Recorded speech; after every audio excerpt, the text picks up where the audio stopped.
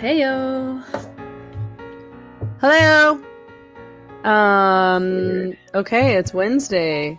It's 9:13 p.m. I don't know if we need to talk about lateness every episode at this point.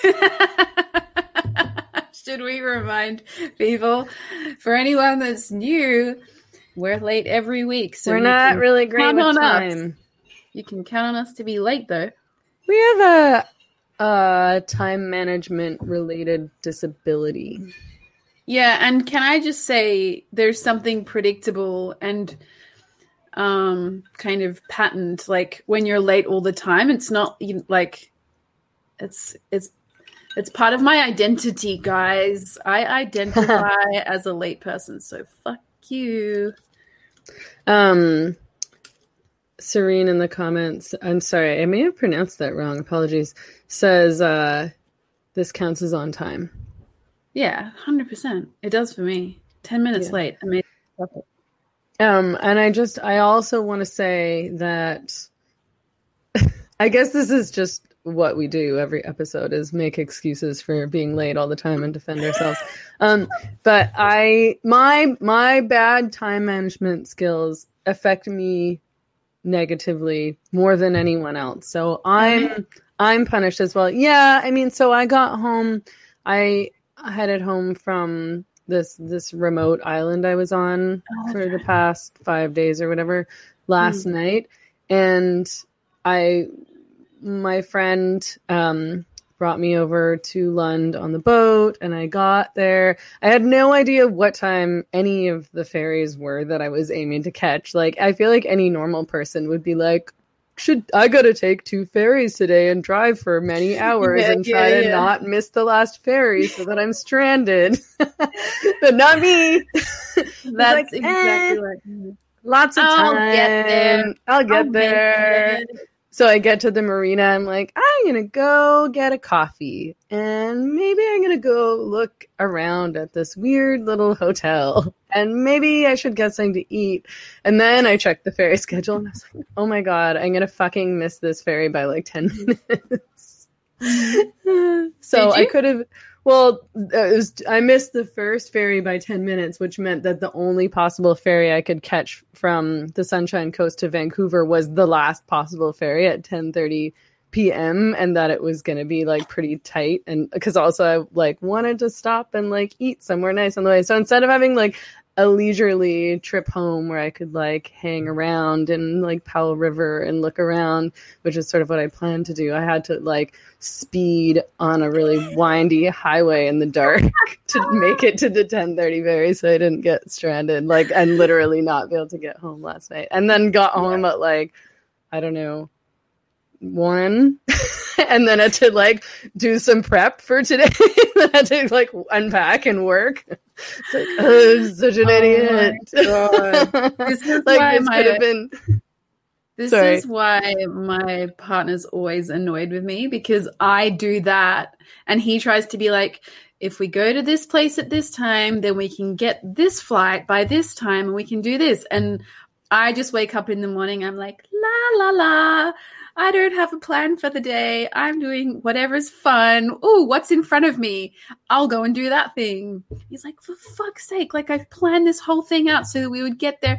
I'm like, but it's not fun when you make it strict and you have rules. It's not fun anymore. So oh, you sound so annoying.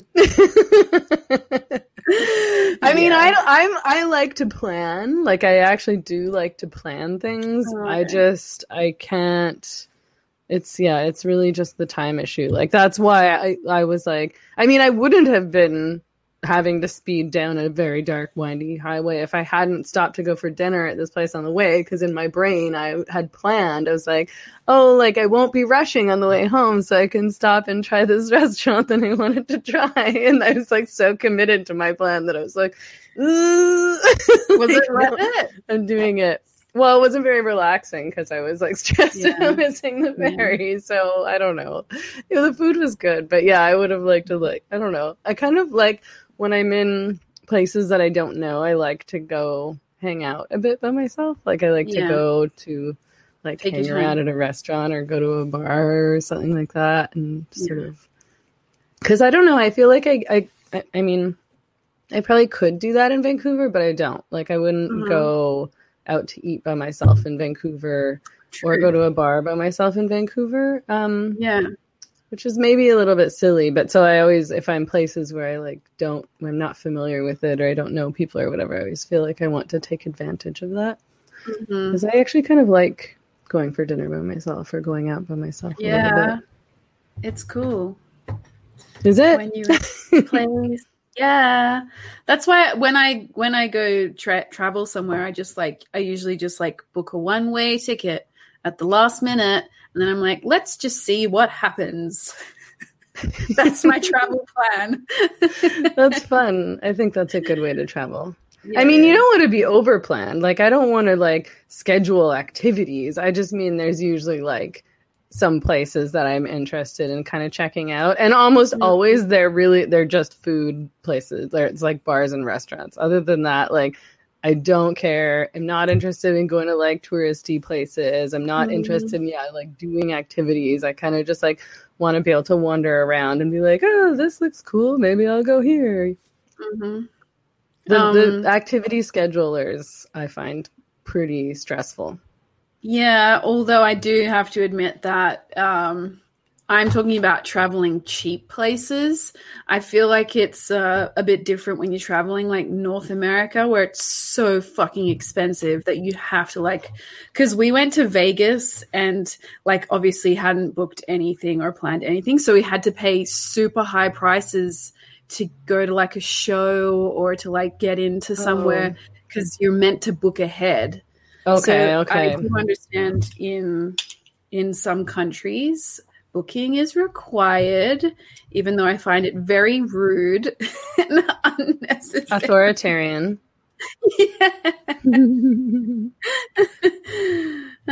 Okay, so what are we talking about? I just thought we were chatting about your trip. Whatever. Hey, Laura, how are you? How was your week? I like doing check-ins. I like to know how you're doing. I like to know what's going on.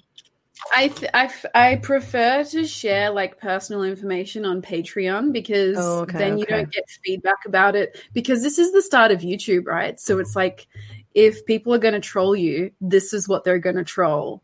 Okay. I have noticed that. Okay. Fair enough. Anyway, guys, I'm back. I was on a remote island. I didn't really have power or Wi-Fi.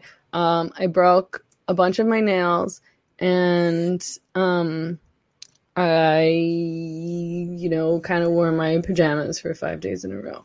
That's cool. Now I'm back and paying attention to things that are going on the internet. And so today, I think we're going to talk about some things that are going on the internet for a change. Do you feel really relaxed now? Yeah, I feel good. I mean, it's tough because I feel I simultaneously feel relaxed and stressed. Because if I'm away and offline for a long time, which to me is more than, like the weekend, and even on the weekend, it's sort of, I get a bit stressed out and I can't keep up. Like when I get home, I get really stressed because I'm like, I don't know what's going on. I have like way more emails than I'm used to. Like I'm not caught up on anything. I have to rush around and do all the errands that I can't keep up with, et cetera, et cetera. But anyway, it was nice. I mean, it's good to get offline, and we did lots of like outdoorsy things. Got some oysters and clams on the beach. We caught some crabs. I put Emma on a paddleboard with me and made her come into the ocean. She was so good. She was so cute. She's like she doesn't like water at all, but I like put a towel down so she'd be comfy, and she was like, okay, I mean, I guess if this is what we're doing, you're here. Only a little bit whiny. So cute. Yeah. And then she just sat there like looking out to the ocean. Lay down. She was good. Okay, so moving on. I think today we are talking about whether or not white silence is violence. What do you think? Wow. Big question, I know. I mean, so just to preface this, like, we're talking about this because this week there's a couple videos circulating on Twitter that show Black Lives Matter protesters in DC harassing people, a couple people at some restaurants in DC. And, you know, sorry, there's a fly in my house. I mean, my studio. I mean, my professional studio. My complex. My compound. And like, they're actually, did you watch those videos? Did you see those? I think I sent one of them to you. Yeah, I saw like a short clip of one. There's just been so many videos circulating that I just don't watch any of them now because I'm like, God knows, it's going to be something disturbing. It's going to be stressful. I don't even want to see any. I know there's a lot, and a lot of them are really violent and really upsetting, and sometimes I feel bad sending them to you, but I also know that you don't look at most of the things that I send you, so I don't feel too bad. I know that you ignore 80% of the things that I send you. This is not a personal thing, by the way. I ignore 80% of all things. I don't think it's personal. The physical world. That's fine. And I mean, I send you way too many things also. So, but I feel comfortable sending you all those things knowing that you're not feeling like you actually have to look at them. Honestly. So, yeah. So one of them is this crowd. It's pretty scary, to be honest. It's this crowd of like, they're all white. All the protesters are white. They look like they're maybe, I don't know, 19, 20. Young little white kids, like just like hovering over this one woman at a restaurant, screaming in her face. White silence is violence. No justice, no peace. And it was because, so there was a black man that was shot by a cop. I don't know how many cops were involved, actually, in Wisconsin. And his name was Jacob Blake. He was not killed, but I think he's paralyzed. And so this sparked a bunch of protests. And so this is what happened in DC, where the protesters went out on the street and were essentially demanding that everyone they encountered raise their fist in solidarity with Black Lives Matter. And this included going up to restaurants where people are sitting down and having a meal and demanding that they participate in this. And some people didn't want to, which I think is quite understandable because, I don't know, I wouldn't, if some kid came up and demanded I do anything, I would be like, what? No, why? I don't have to do what you tell me to do. And it doesn't have anything to do with whether or not I support the cause. And so they're screaming at this woman, and her name was, there was a journalist that interviewed her a bit. And I just want to, okay, so it was a Washington Post reporter, Frederick Kunkel, who talked to this woman, and she told him, I felt like I was under attack.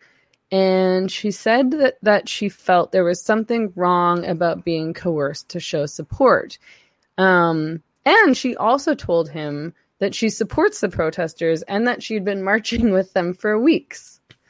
So, I mean, the whole thing, like, it's true. Like, I don't ever feel, I mean, as soon as I feel pressured to do anything, I sort of back off and won't do it. Because I'm not going to do anything under pressure. I want to think it through and make a decision for myself. And I think, in fact, that might be an abnormal reaction. I don't know if you think that, but it seems to me that most people, when they feel like pressured to do something like that, will just be like, oh, okay, sure, yeah, Black Lives Matter, I support it. Whereas there's a certain maybe personality type that is like, wait, no, like you can't force me to repeat after you. Like, what are we doing? What are we talking about? What am I showing? Why do I have to do this? Like,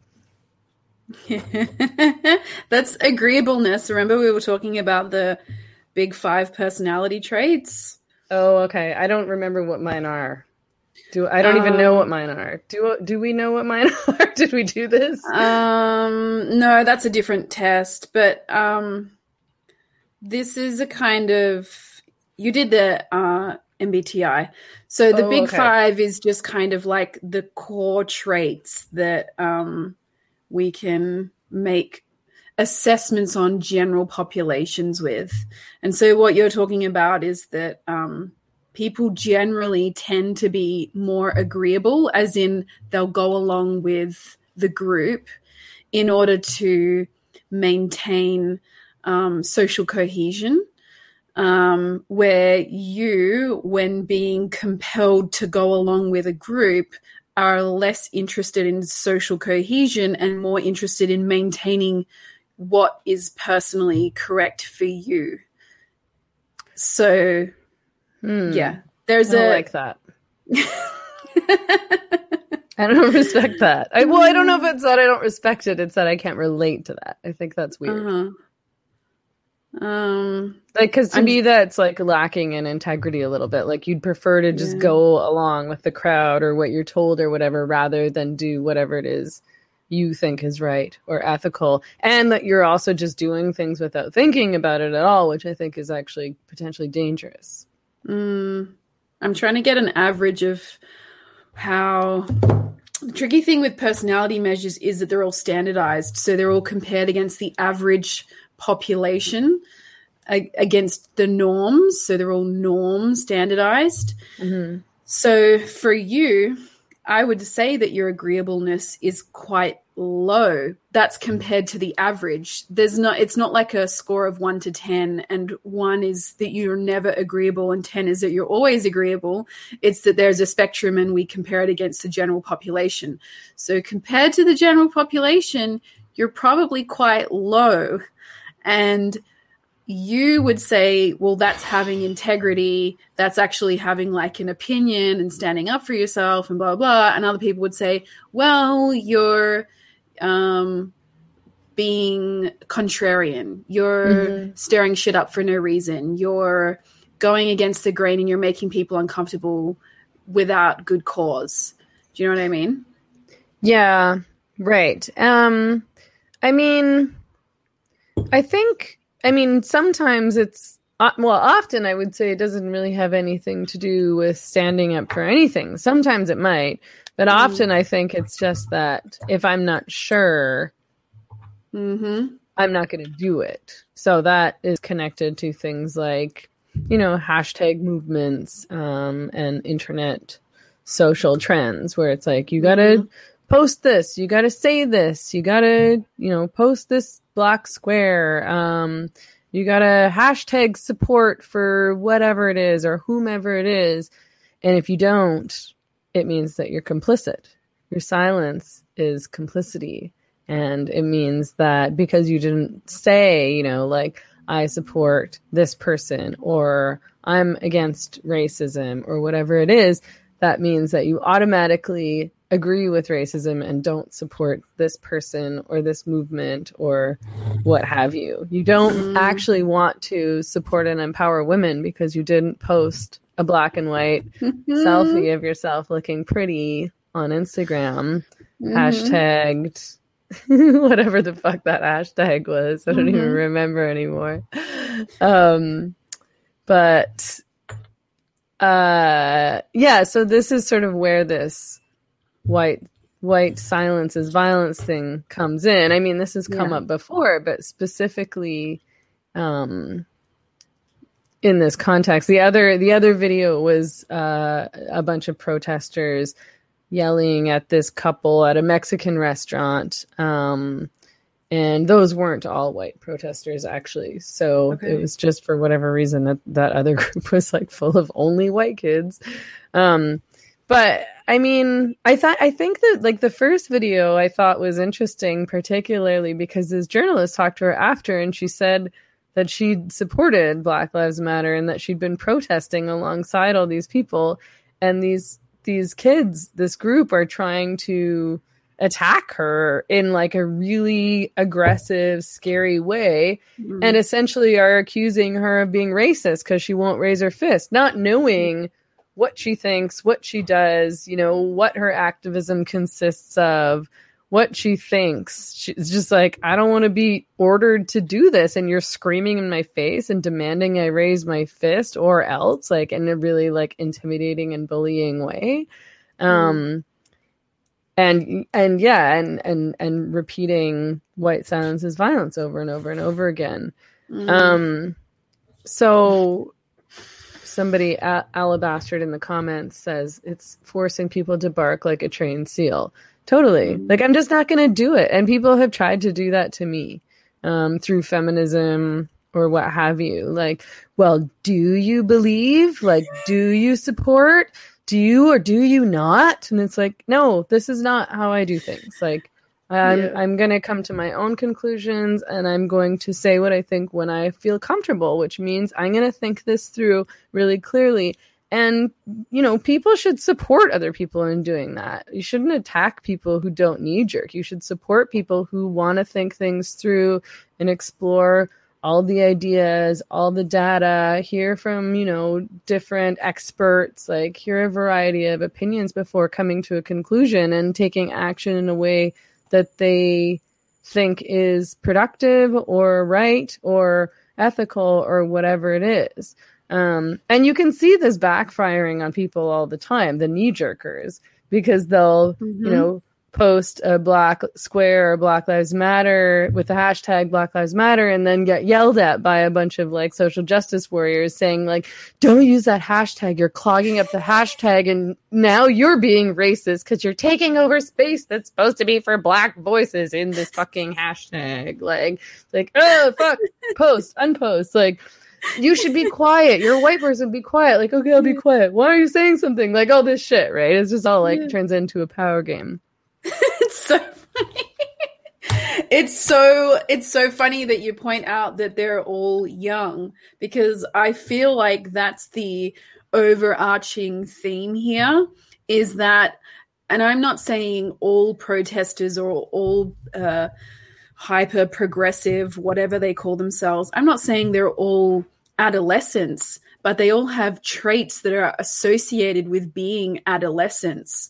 So, for example, when you say there's a woman in a restaurant that's being yelled at and these people are standing over and saying, you have to put your fist up. If you don't, you're racist. And they're trying to like call out. They're trying to find the racist person. They're trying to get that target, get the enemy.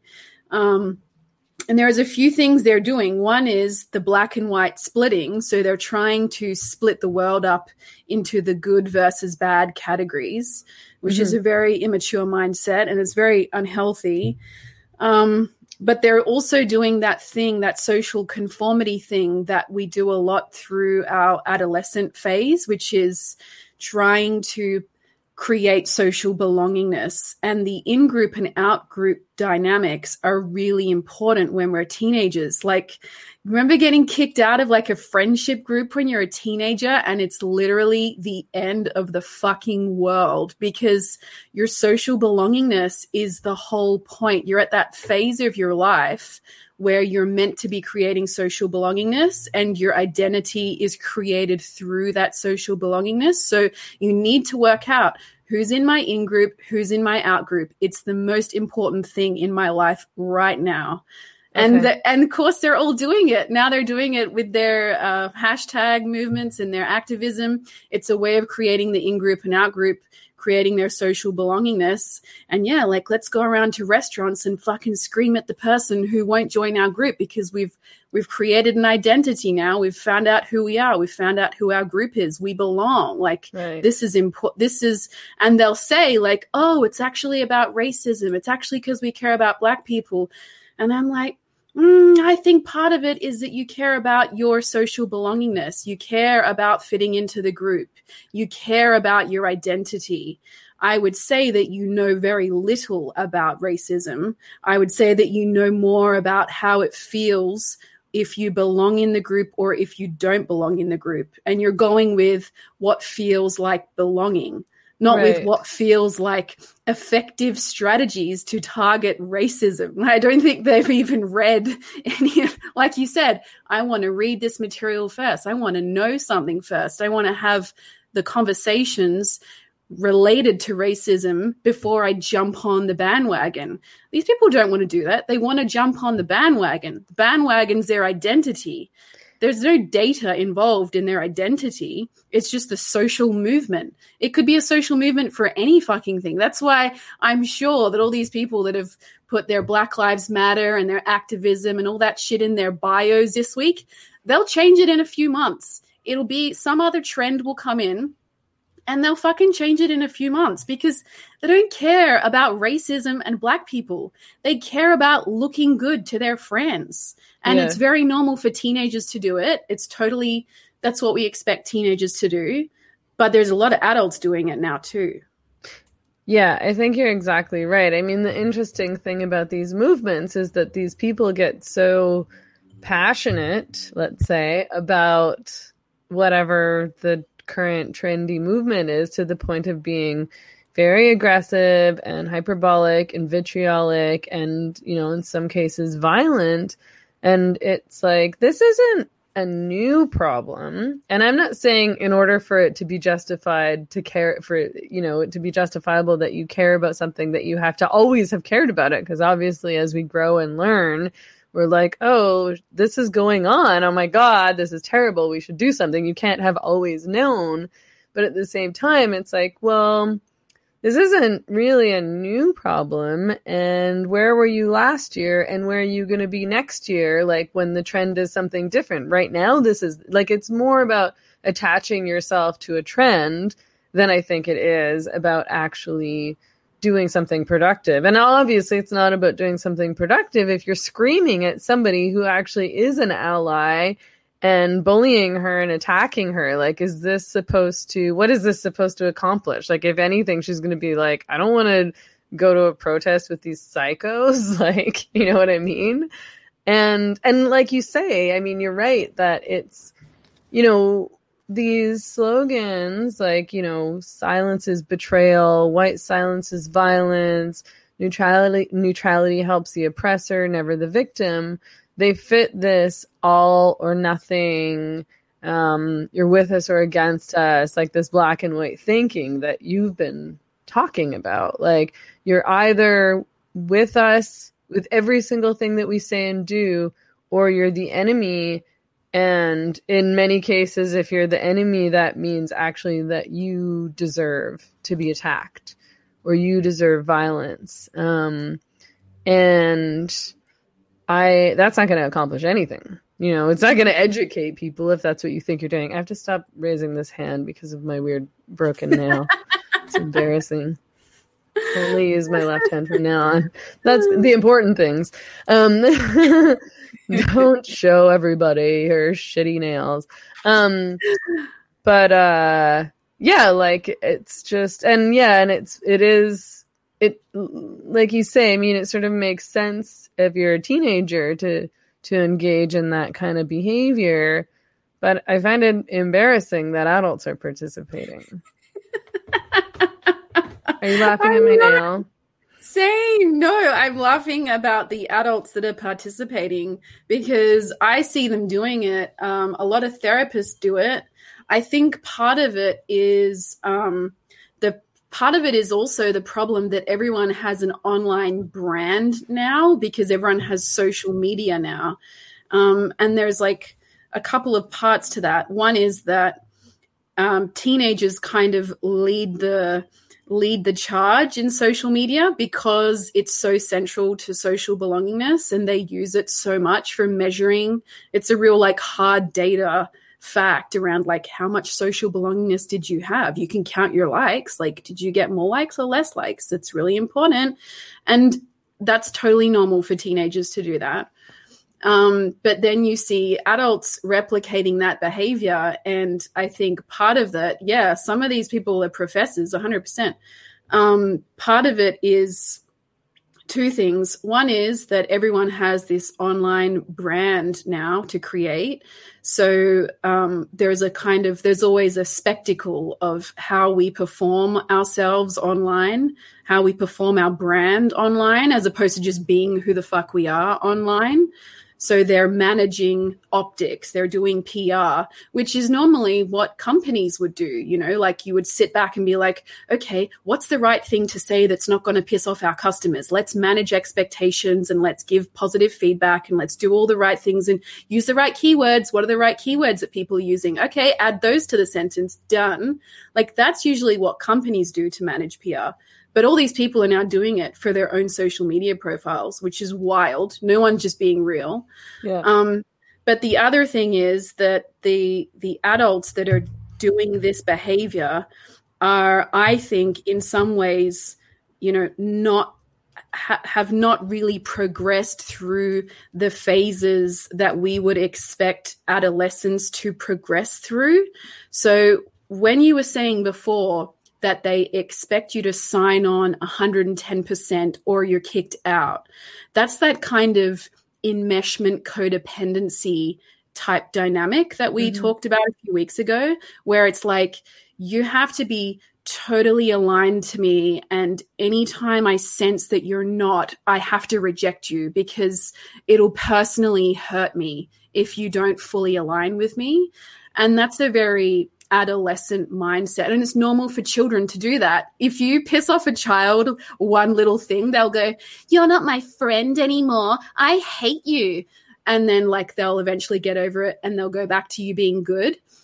And they're kind of doing that. I don't think that they've actually worked through the shit that you're meant to work through as a teenager, which is like holding the non-duality, holding the space for more than one viewpoint, letting there be gray in between the black and the white, like letting people be who they are and not taking it personally.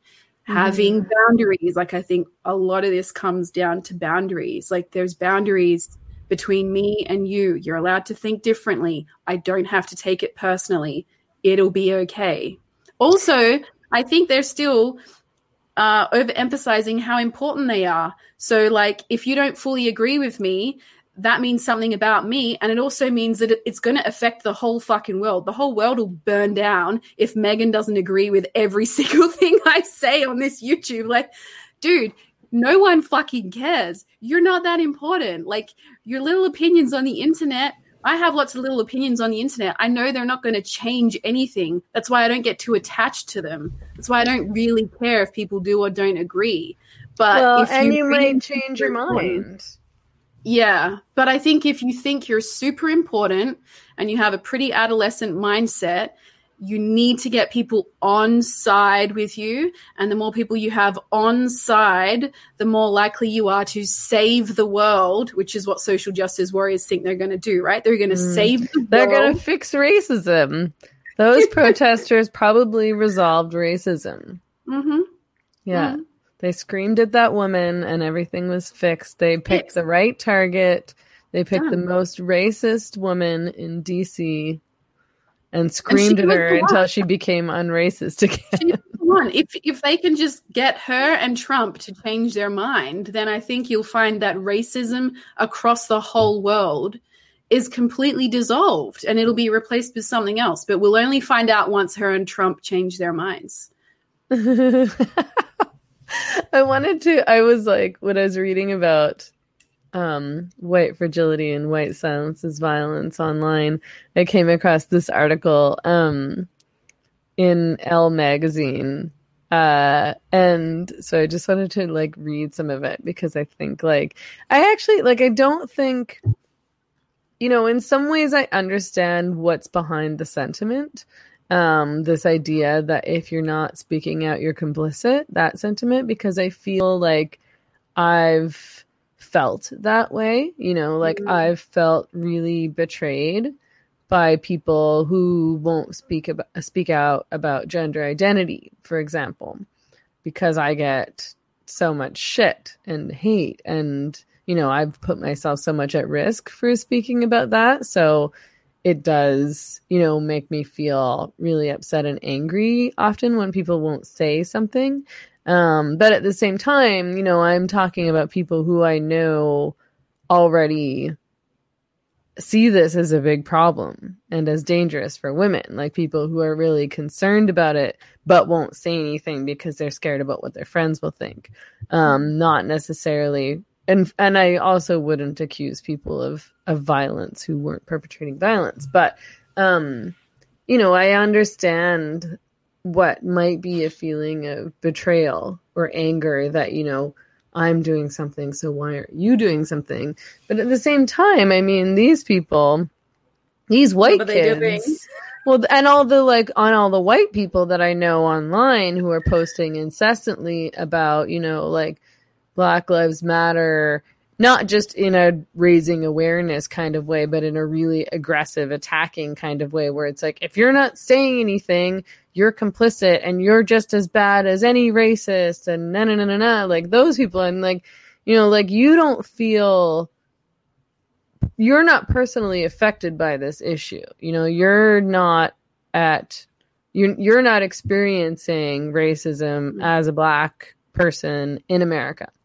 You live in Canada, you're white, you know, this isn't your thing.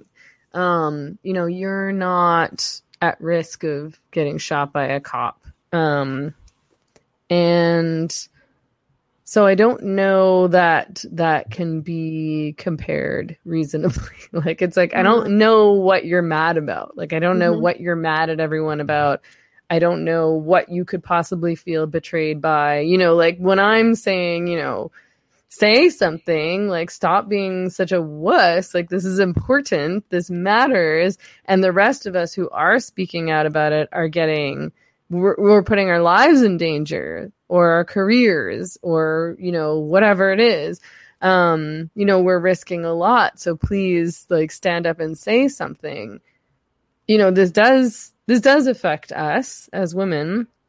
It affects all women, and again, like the risk and the impact is clear to me. And I do feel betrayed, you know, when somebody will say something to me privately, but then will go along with their friends who are screaming about transphobes and TERFs and, you know, disassociate from me because they experience pressure from their stupid, irrelevant, retard friend group.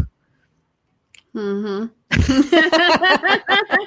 you're talking about very specific situations where, like, you've personally gone out of your way to connect with people, share your viewpoints, like have constructive conversations and be like, oh, I'm really glad that, you know, we both have different perspectives, but we respect one another still. We can be friends still. Like, we can still, you know, work together. And then later have them make a big public announcement like, fuck Meghan Murphy, she's a piece of shit and I hate her and everyone better unfollow her. Like, they're very specific people. Why do I have mutual friends with Meghan Murphy? I mean, those are actually betrayals. Those are actually things where people have built private relationships with you and then turned against you publicly. Like, that's an actual friendship betrayal. Yeah. I think the people who are saying white silence is violence are not people who have been in a situation where they have seen racial discrimination taking place and then they saw a friend who they had previously had conversations about this situation with turned a blind eye in the moment of it happening. That's not what they're talking about. They're just saying like, oh, well, you didn't post the black square, so fuck you. Yeah, that's you did. Really? What if they were just like offline that day? What if a family member died? No, I guess it's not enough. What if they just don't like to get political on the internet? Yeah. Which, seriously, we could use more of those people right now. We really could. Okay, so I want to read you some of this article from Elle magazine so that maybe you can respond a little bit.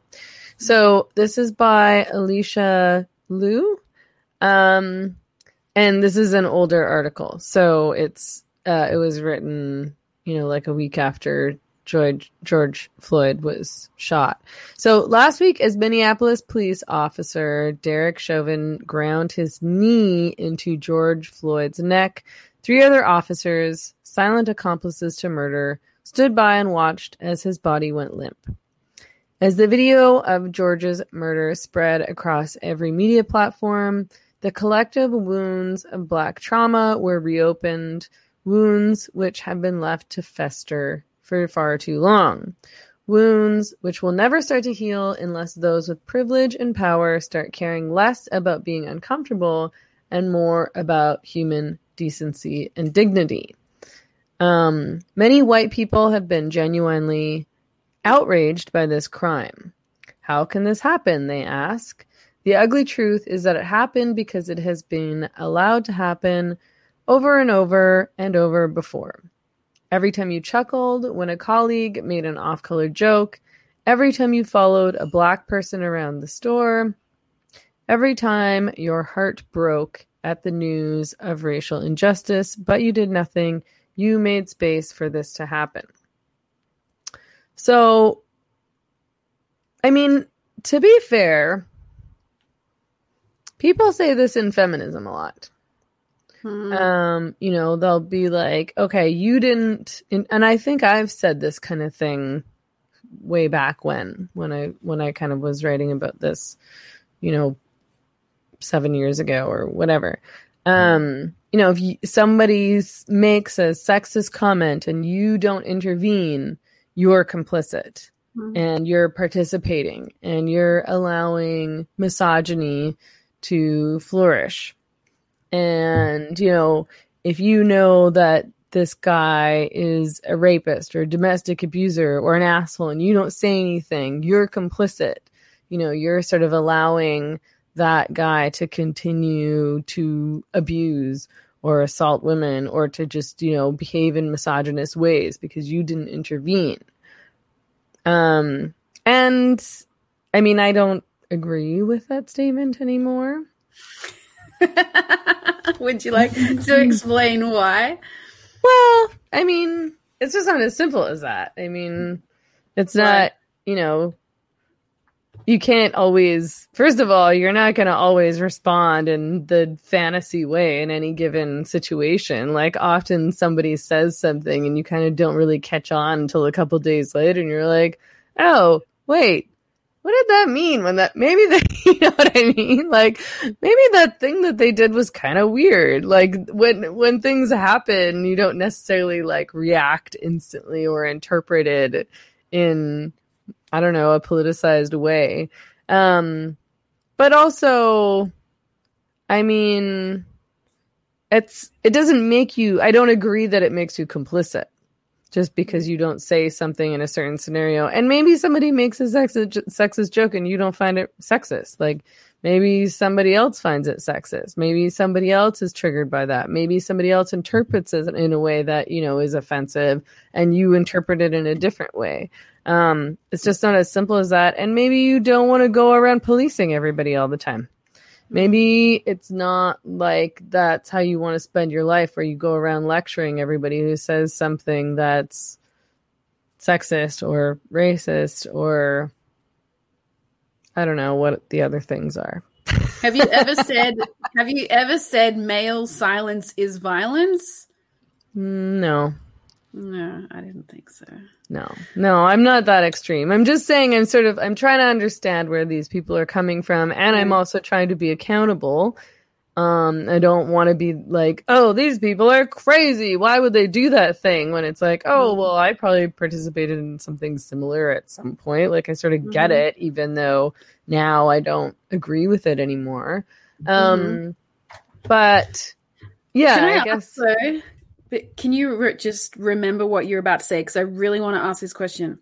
What is the right response? So, for example, as just someone asked in the comments, if you witness domestic violence, what if you witness domestic violence and say nothing?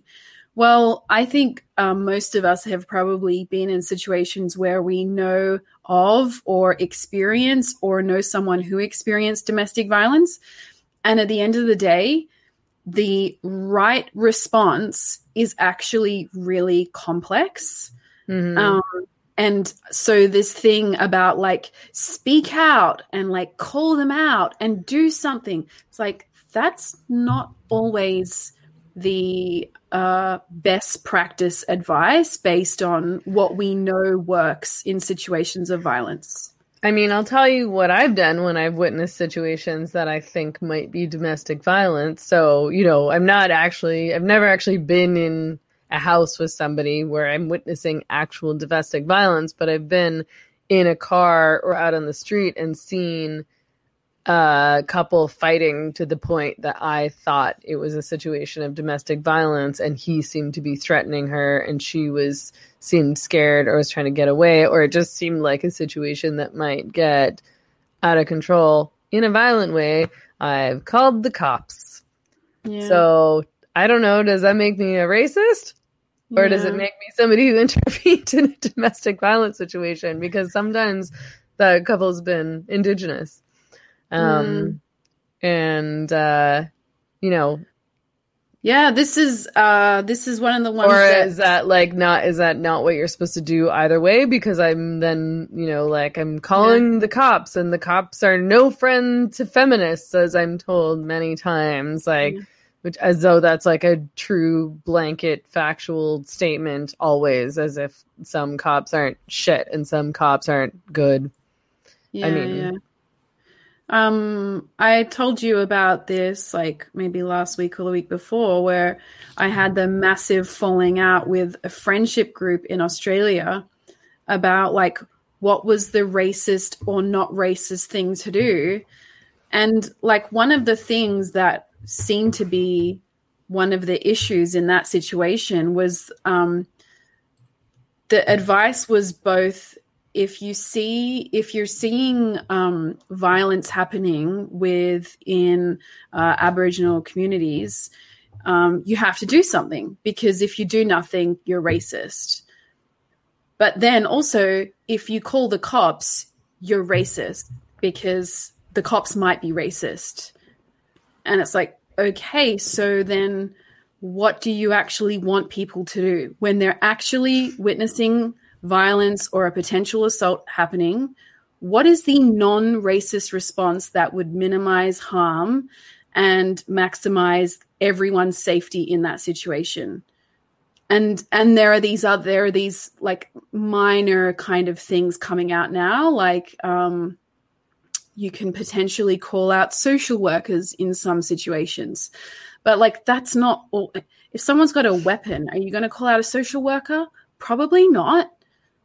So this thing of like, do the right thing, do the non-racist thing. Like if your life is being threatened, or someone you see, regardless of their color, their life is being threatened, who are you going to call? You're going to call someone. Who is it going to be? Who is the right person?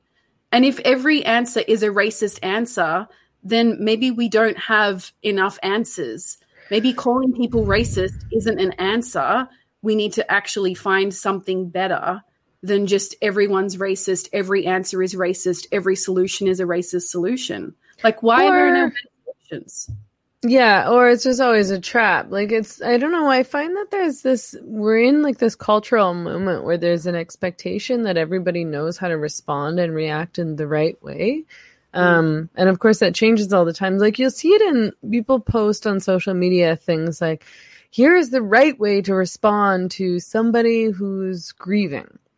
Here is the wrong way to respond to somebody who's struggling with depression. And here's what you should do instead. And it's not posted in like here are some helpful tips if you're wondering.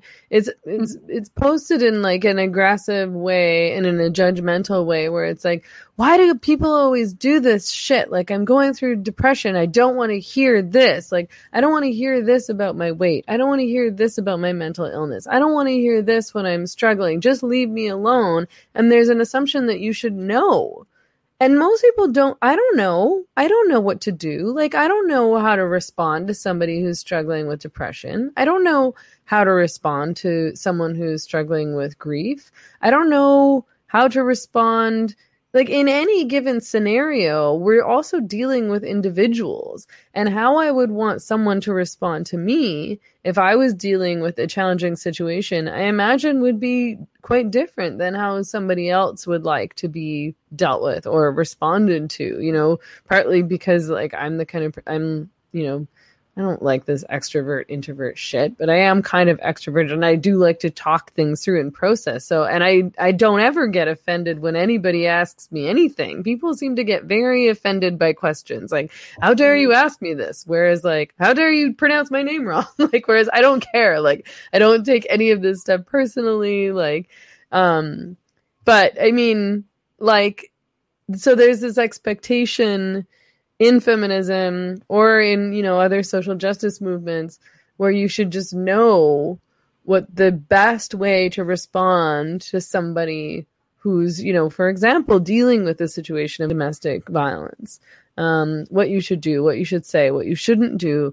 And most people who aren't trained professionals really won't know. And they're just gonna like, it's like I can't do anything. I can't intervene. Like I probably would intervene if it came down to it, to be honest, you know, like if I've seen somebody trying to punch somebody else and I instinctually just like grabbed them. But you know, that like, how do you know what to do not to make it worse? Like not to make the man angry at her because now you've gotten people involved and all these people are staring at us. And so I'm going to blame you and like beat you up for that. Like these things are really complex. And people are very into judging other people about intervening or not intervening or doing it wrong. And the funny thing is we're all expected now to have like the skills of like a social worker and a psychologist when looking at issues around racial discrimination or violence against women or any of these things. And at the end of the day, people will do the best that they can with what they know at the time when they're faced with those situations. And that's why so many of these issues are systemic. And I don't like that word because a lot of yuppies use it to think that they sound smart and like, oh, racism is systemic. Like I've just learned this thing and I'm going to put it all over my Instagram. Like you have no idea what that means. But the fact is that there aren't actually enough services available. So, for example, there aren't the right people to call when you're seeing something happen that you think could potentially invite in racial discrimination. When you call on a service provider, that's not an ideal solution, but we don't have a better solution at this stage. So that's the only solution we have.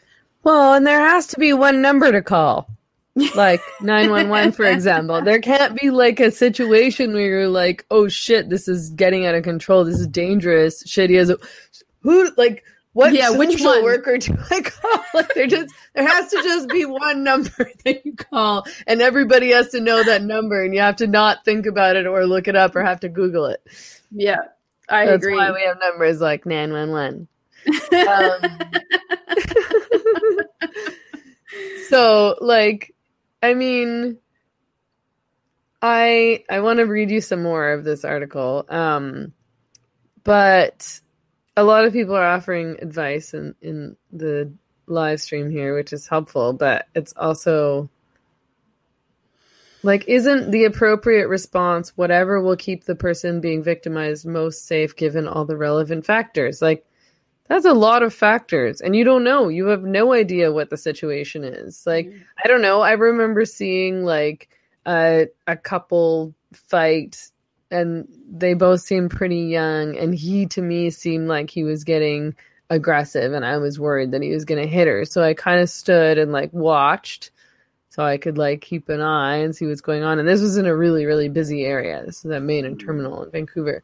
And then I'm trying to remember exactly what happened, but like he took off and she was wasted. And I was like, here, do you want cab fare? Like, where are you going?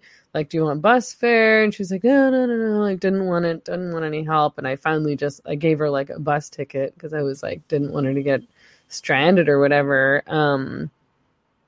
But there's often kind of not that much that you can do, and yet you don't really know what the situation is, unfortunately. And it's frustrating when all that gets politicized, especially with the cop stuff. Like, oh, cops will just make it worse. Like, they won't help. It's like, well, I don't know who else is going to help. And sometimes they do help. And there's only a certain amount of things that we can do, right? But Ask This says, why do you still have bus tickets? This was like, I don't know, 10 years ago. Do not have bus tickets anymore. I'm rich now, guys. Relax. I have a car. Ubers. I have a truck, actually. No, you couldn't pay me to get on the bus. At the time, I was still taking the bus. So here's I'm going to read more from this article. As anger around George Floyd's murder spilled out of Minneapolis onto streets across the U.S. and over the border, and fury swept across social media, some people were conspicuously silent. When a popular white blogger I follow posted a picture of her latest Louis Vuitton purse to Instagram, instead of using her huge platform to speak out against George Floyd's murder, I commented and shared my disappointment that I'm sure very politely, that she had failed to take a stance against racism. One of her white followers offered, "Bad things happen every day all over the world." This is true. Bad things do happen every day. But why, when an injustice towards the Black community is acknowledged, is there a need for an immediate defensive mechanism? Despite being traumatized and emotionally depleted after days of anxiety-ridden sleep and sudden outbursts of tears, I had to explain yet again how white people everywhere directly benefit from systems designed to keep Black people oppressed, and that it is their duty to use their privilege and platforms to openly condemn racism and amplify Black voices. Right. What do you think? Is that the whole thing? No, this is the part where I want you to comment. I mean, there's more. Don't worry. Why? Do you really like this article? It's just really painful. Like, firstly, why are you following an annoying white blonde influencer who posts Louis Vuitton if you're then going to complain about it in an article? Like, don't follow that shit. Yeah, like, is that if you want to see political commentary about racism, maybe you should choose some different follows. No shit.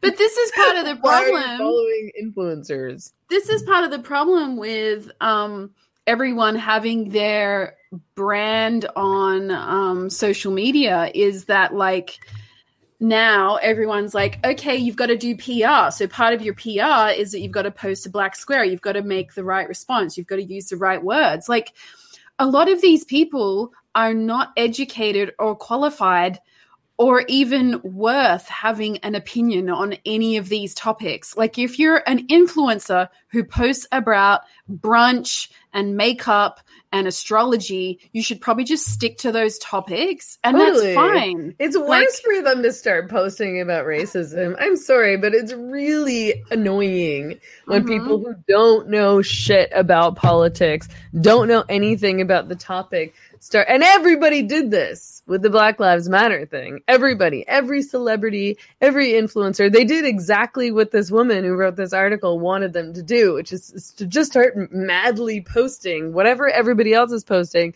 without knowing anything or thinking about it at all. And like, wouldn't you rather they say nothing? Like, why do I need to hear from some influencer who posts photos of, like, ridiculously priced ugly purses about racism? Why would you even expect that of her? I know. Like, let her post her fucking purses. Go follow someone else. Yeah. Do you know what? I really, on this type of thing, I revert back to how, again, because this has become a PR exercise, the same way companies do PR. And I think if we're going to run our social medias the way companies run their PR mechanisms, then we should engage in ethics the same way companies engage in ethics. And companies who do ethics well, which I think is possible, I don't think it's always I think oftentimes ethics is used as a way to leverage more political power and lobbying power, but some companies do still do some ethics stuff well. And for example, they will partner with organizations that are working on a topic that they can actually help with, they can actually make change on. Like a technology company will partner with someone that's trying to roll out internet coverage in an area that's never had it before. And they will facilitate that process because it totally aligns with what they already do. And all they needed to do was partner with a few other organizations to get the process happening. They don't, for example, become a fucking lobby group who say, like, you all have to vote for this particular person because they're going to fund this particular thing. They don't go outside of their experience or skills. So they use what experience and skills they have to make incremental positive change. And I think people can do this too. Like if you're an influencer and I don't fucking know, you go to Bali every year to take photos of your ass for your Instagram. Maybe you could partner with some charities in Bali that are doing really good work because you have the time to meet with them, to do photos with them, and you can raise awareness of it that way. But to jump from, like you say, posting about Louis Vuitton and brunch to, I've decided that racism in America is all I'm going to talk about from now on. It's like, you don't know anything. Like, you could at least partner with some people to discuss the issue. But as it stands, you are an absolute moron talking about things you know absolutely nothing about. Nothing. Sincere. Like it doesn't seem totally like it seems like you're doing it to avoid, you know, chicks like this writer for Elle or whatever posting something on your feed saying, why did you post a purse and not something about Black Lives Matter? Like it's phony. Why do you value people making insincere social media posts over actually saying what they believe or, you know, doing something useful? Like, I don't know. It's this strange idea that you can force your opinions and your politics and your actions on other people. And I don't know where that comes from. It is like a whole culture of codependence.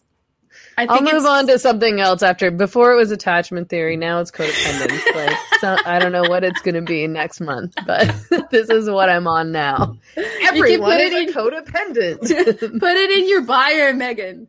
But the thing is, it's part of it is their codependency, but part of it is also their narcissism in thinking that their fucking online opinion is really going to make a difference in these huge global issues that they don't even know what they're saying. Like when they say systemic racism, they have no fucking clue. They just read it in one article somewhere on Vice and they've decided that it's the right thing to say.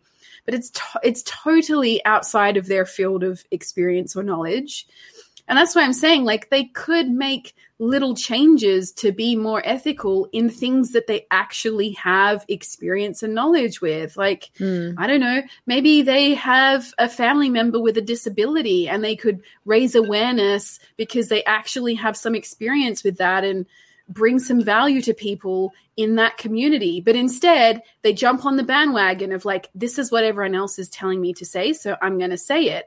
But I have to say, people force them into doing it. So we're criticizing them for being fake and for doing these PR exercises. But these influencers are forced into being fake and doing PR exercises by women like this writer who are like, why don't you post about this instead of Louis Vuitton? Like, why are you following her? Why are you following her if you want to talk about racism? And then you're blaming her for not talking about the thing you wanted to talk about, but you followed her for the Louis Vuitton. And now you're mad that it's not about racism.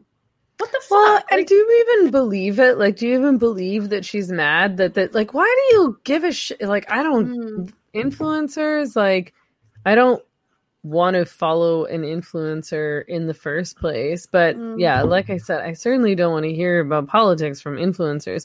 But, you know, like, are you really mad that chick didn't post something about racism or Black Lives Matter, and or is it that you wanted to say something on the internet so that you could virtue signal and then you could write an article about it, like, and be like, gasp, like, why are you using your space to talk about purses? Like, this actually makes money. This is real shtick. Like, go find somebody else. That's why you followed her in the first place. You followed her for this, and now you're mad at her for doing this thing. You wanted purses. She has followers because of all of her great purse posts. So now you want like anti-racism posts. You're mad at the purses? Like, okay, so she concludes, I imagine that blogger, like many white people, doesn't believe she is racist, but every white person must know this. Whether you like it or not, if you are not speaking out, you are complicit in the system of oppression. Black people are no longer accepting thoughts and prayers and love and light. We don't need your virtual hugs or heart emojis. We will no longer be reduced to hashtags and viral videos. This is great news. What is required and what is long overdue is for white people to start having uncomfortable conversations with and amongst themselves. For white people say this in feminism too, is men are supposed to shut the fuck up and talk amongst themselves. For white people to take personal accountability for how they continue to perpetuate racism at every level of society, and most importantly, to educate themselves on how to be vocally and effectively anti-racist, and then take that knowledge and apply it every single day. If you don't know where to start, use Google. There's a wealth of resources available. All you have to do is look. So this I find really irritating, because it's that trap where it's like, you're supposed to educate yourself, but if you learn the wrong things, then you're doing it wrong. Like, it's like, she knows that there's a specific way that you're supposed to educate yourself, and there's specific conclusions that you're supposed to come to, and there's specific conversations you're supposed to be having, and if you have different ones, then you're doing it wrong, and your silence is no longer compliance. Your silence is racism, and you need to actually sit down and shut up. I mean, like, so many mixed signals. Which one do you want then? Like, yeah, like, and we'll no longer be reduced to hashtags and viral videos, but if you don't post something on the internet with the right hashtag, then you're complicit in racism and violence. Okay, I just have two questions kind of on a demographic level. One is like, how does this woman speak for all Black people, and like which Black people is she speaking on behalf of? And the other thing that I'm very confused with in these conversations, and I'm not from the US, so maybe there is more of a dichotomy between Black and white in the US, but like a lot of people are brown, and so there's only Black and white, Laura. Where do they fit? Okay. There's only good and bad and Black and white and right and wrong. How anyway, continue with your category. Well, I just find it very strange that it seems to me that it's only progressives who claim to speak on behalf of oppressed people. So they claim to speak on behalf of Black people, and they actually make lists now that include completely disparate groups, and they lump them together like BIPOCs, Black and Indigenous and people of color. That is now one group, which is a pretty racist claim, I would say. But apparently it's okay when progressives do it because they're doing it for the good of those people and they're speaking on behalf of those people. But don't you fucking dare speak on behalf of those people, and don't you fucking dare put them in a list and think that you understand something about them. It's only progressives who can do that. It's so condescending too, right? And it's racist. Like, it's like, if you don't have the correct progressive opinion, whatever BIPOC you are, then you don't count, and you need to listen to me educate you about how to resolve the problems that you have properly. That's how we see the problems that I'm telling you have, whether or not you agree with me that you have those problems. Which you might just be too stupid to understand that that's a problem for you. That is literally one of the things that progressives seem to say, is that oppressed people haven't been given the empowerment of education around these issues. So we have to educate oppressed people. And that's why you see like this white teenage girl screaming in the face of a 60-year-old black cop because fuck the cops because they're racist. Like, this is an old black man and you have absolutely no fucking respect for him for what he's been through. But because you're young and progressive, you know more about racism than a black man who's lived in America his whole fucking life. And you're going to scream about at him? Racism on the internet yesterday. So you should let that man know. It's crazy. Okay, so on the BIPOC thing, so that's one category, right? We lump all black and indigenous and people of color into one thing. But then they will also lump in randomly transgender. That became the next thing. As soon as Black Lives Matter, it was Black Trans Lives Matter. So, okay, what do those two categories have to do? And like the new right, and also Black Trans Lives Matters. How many points do I get for this? This is like some kind of weird like board game where it's like score 10 points, I win. Yeah, extra 10 points if you say trans. Ding, ding, ding, ding. The LGBT flag that they fly in London now is like the rainbow flag, but then it has black and brown lines on it because black and brown people apparently have something to do with LGBT people. What the fuck are you how? And then there's like extra lines for colors for trans people on one side and I think bisexual people on the other side. Which is funny because if you understand queer theory, you understand how they kind of cancel each other out. But we won't get into that. So it's very interesting to see how progressives start lumping these people, black people, indigenous people, people of color, gay people, all homosexual people, anyone with any kind of LGBT. And those people obviously are all diverse in amongst themselves. LGBT is now a heavily contested term in and of itself. But they lump that into black and brown people and indigenous people and like people with disability and fat people. Like they're just kind of collecting these words. And it's like, what are you doing? This is so embarrassing that you don't represent anyone. Who have you spoken to that this represents? Because it's probably just your friends at Harvard. Like, I don't think it's anyone outside of your very small friendship circle that would agree that these identities have anything in common. Well, and I mean, there's a lot of data and there's a lot of studies and polls that show that people of color, that monolith, they're not in any kind of majority way on board with these SJW progressive politics. And I was listening to the Fifth Column today, and I can't remember who was saying, but he was like, like every time I'm in a cab with like a white cab driver, he's like grumble Trump, and then every time I was in a cab with like a POC cab driver, that I thought that like, or like an immigrant, I think it was an immigrant and POC cab driver, we're like, Trump's great, like, and that's not a study.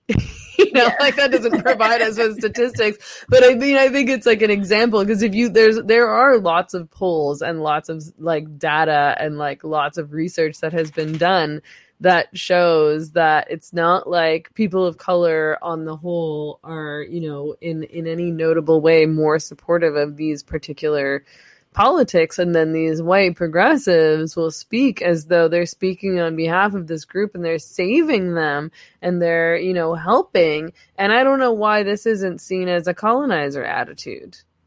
Right. You want to talk about like colonizers and colonialism and you're behaving like a white savior. Right. Like, is nobody noticing this? Like, they'll call out white super condescending and then talking over voices that contradict what they're saying, even though those voices are the voices they claim to be representing. Mm-hmm. There was a really good article by, I think it was Revolver News, that talked about the decolonizer movement and the kind of woke culture movement that is essentially lumping together these talking points, like what we're saying, all Black and brown people, all LGBT people, they all kind of fit in one group and they're all oppressed, and we need to do something to liberate them from the white, cis, heteronormative capitalist patriarchy. And it's actually having a real effect in policy, where the United States, when it starts partnering with a developing country somewhere else in the world, will enforce policy that is entirely liberal and goes completely against the cultural norms of that society. For example, like, you have to have a pride parade. As soon as you start working with NATO, you have to have pride parades. And it's like, that's not part of this culture. It's not even it doesn't exist for them. They're not there yet. You can't just force that upon a cultural group that's not at that phase, that's not moving in that direction. So they're enforcing a narrative of what they believe progress will mean for the whole world, not just the United States. And then they're claiming that they're doing decolonization. They're literally forcing American beliefs and values upon the entire world and claiming that it's decolonizing the world. It's complete hypocrisy. It's their antithesis to one another. And that's why I say progressives, they don't speak for anyone. When you're lumping Black and Indigenous and people of color into one group and saying that you're speaking for them, like, you don't speak for anyone. You might speak for your friends at your fancy liberal arts college, but you don't speak for anyone outside of that. You certainly don't speak for anyone outside of the United States debate on this, because every country has completely different versions of this issue. Somebody in the comments asks, Laura, is this a type of narcissism? Which I'm very interested in narcissism in general. So, I mean, we've only got 15 minutes left in the public live stream, but I thought that was interesting because, I mean, people use narcissist and narcissism in all sorts of ways. But I mean, I personally do think that it is a form of narcissism. I don't have time to eat dinner on Wednesdays anymore. I just drink bourbon on an empty stomach. So at the end of the live stream, I can't really always say all the words properly anymore. But, like, you know, it is like when you think you know better. Like, I know what's best for you. Let me tell you, and let me, like, big up myself because I'm anti-racist and I'm, you know, I have all the correct politics, and you're completely ignoring and erasing any protest from the demographic you're speaking on behalf of. It's interesting. I mean, the first thing that comes to me is delusions of grandeur, which is people who are narcissistic think that the things that they say and do have this incredibly huge effect on the world. And it really works well for celebrities. For example, in Hollywood, where celebrities actually do have a real following and the things they say kind of do have an effect on their fans. So their narcissism is very well validated. But it seems like a lot of Americans do that, and a lot of progressive Americans in particular do that when they claim that their perspective is the perspective and it is incredibly important and incredibly impactful for the whole world. And it's like, no, you're full of shit. Like, to us, it's obvious that they're full of shit. The unfortunate kind of flow-on effect is that you have these people making these really dangerous claims that do start to have this kind of snowball effect. Like, they start talking in unison. It becomes a chorus. It becomes a movement. It becomes the United States expecting other countries to have gay pride parades because that's what young progressives in America are asking for. So on the one hand, they're delusional about how grand they are, and that is certainly a narcissistic trait. But then on the other hand, it is kind of reinforced because they are kind of doing the thing, like the thing that they say they're not doing, the thing that they say they're fighting, they are actually kind of doing it. They are actually having a little bit of an impact.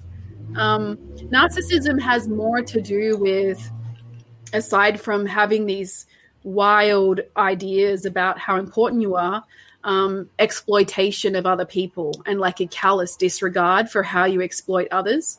And I think that's actually very important in what we're talking about, which I think is the ethnocentrism of American progressives, who think that their perspective is the default perspective and therefore they can speak for all people. Therefore, their perspective is relevant to all of the BIPOCs all over the world whom they've never met and have no intention of meeting. But they think that they're the kind of default and that their perspective is unbiased and they speak for all people. And that is, in a way, that ethnocentrism is, in a way, quite exploitative of other people because it doesn't give space for other people to actually have their own perspectives. So they're kind of doing many of the things that you would see narcissists doing. I don't know to what degree narcissism is going on. I haven't actually looked at the research, but there's certainly links there with the way they're behaving. There was like one other aspect of this I wanted to talk about, which was actually that I mean, so there's this assumption that silence always reflects discomfort or not caring. So they're like, you feel uncomfortable, so you're not saying anything, and you have to have these uncomfortable conversations. This is your duty as a privileged person. Or it's just like, you don't give a shit because you're so privileged. And obviously, like, there's a million other reasons why you might not be saying something, which, you know, we talked about before. Like, maybe you don't like posting about politics on the internet. Maybe you don't have an opinion. Maybe you don't know. I actually read an essay by James Lindsay about this, and he said the world seems completely bent right now on forcing everyone to become an activist, whether they want to or not. And I think that's so true. It's like, you know, you're forcing everybody to be an activist, and I find that odd. And I think that if you were young and an activist, you might say something like, it's your duty. What is it? There's a saying or like a slogan, like activism is the price I pay. For living on this planet. Yeah. Which I again, like, in some ways I sort of get it, because like I can't really imagine not caring. Like, I care a lot about society, actually, and I care a lot about ethics, and I care a lot about how people are treated. And how our world is. Like, obviously I wouldn't do any of the work that I do if I didn't really, really care, and I didn't think it was important, you know, like, to think about how we engage with one another and how we treat other people. But I mean, at the same time, not everyone's like that, and most people are kind of just here to live their lives and to just get by, and that's challenging enough for most people, I think. Just trying to get by, just trying to survive, just trying to take care of themselves, just trying to take care of their families, and demanding all this activism from people as though they're all 19-year-old white kids in college. But you know what? Odd. Like, it's like, gosh, do you think that everyone's life is exactly like your life, and you can't imagine what it might be like to have a different life? But remember what I was saying before? Maybe you're not taking your own advice. Yeah, 100%.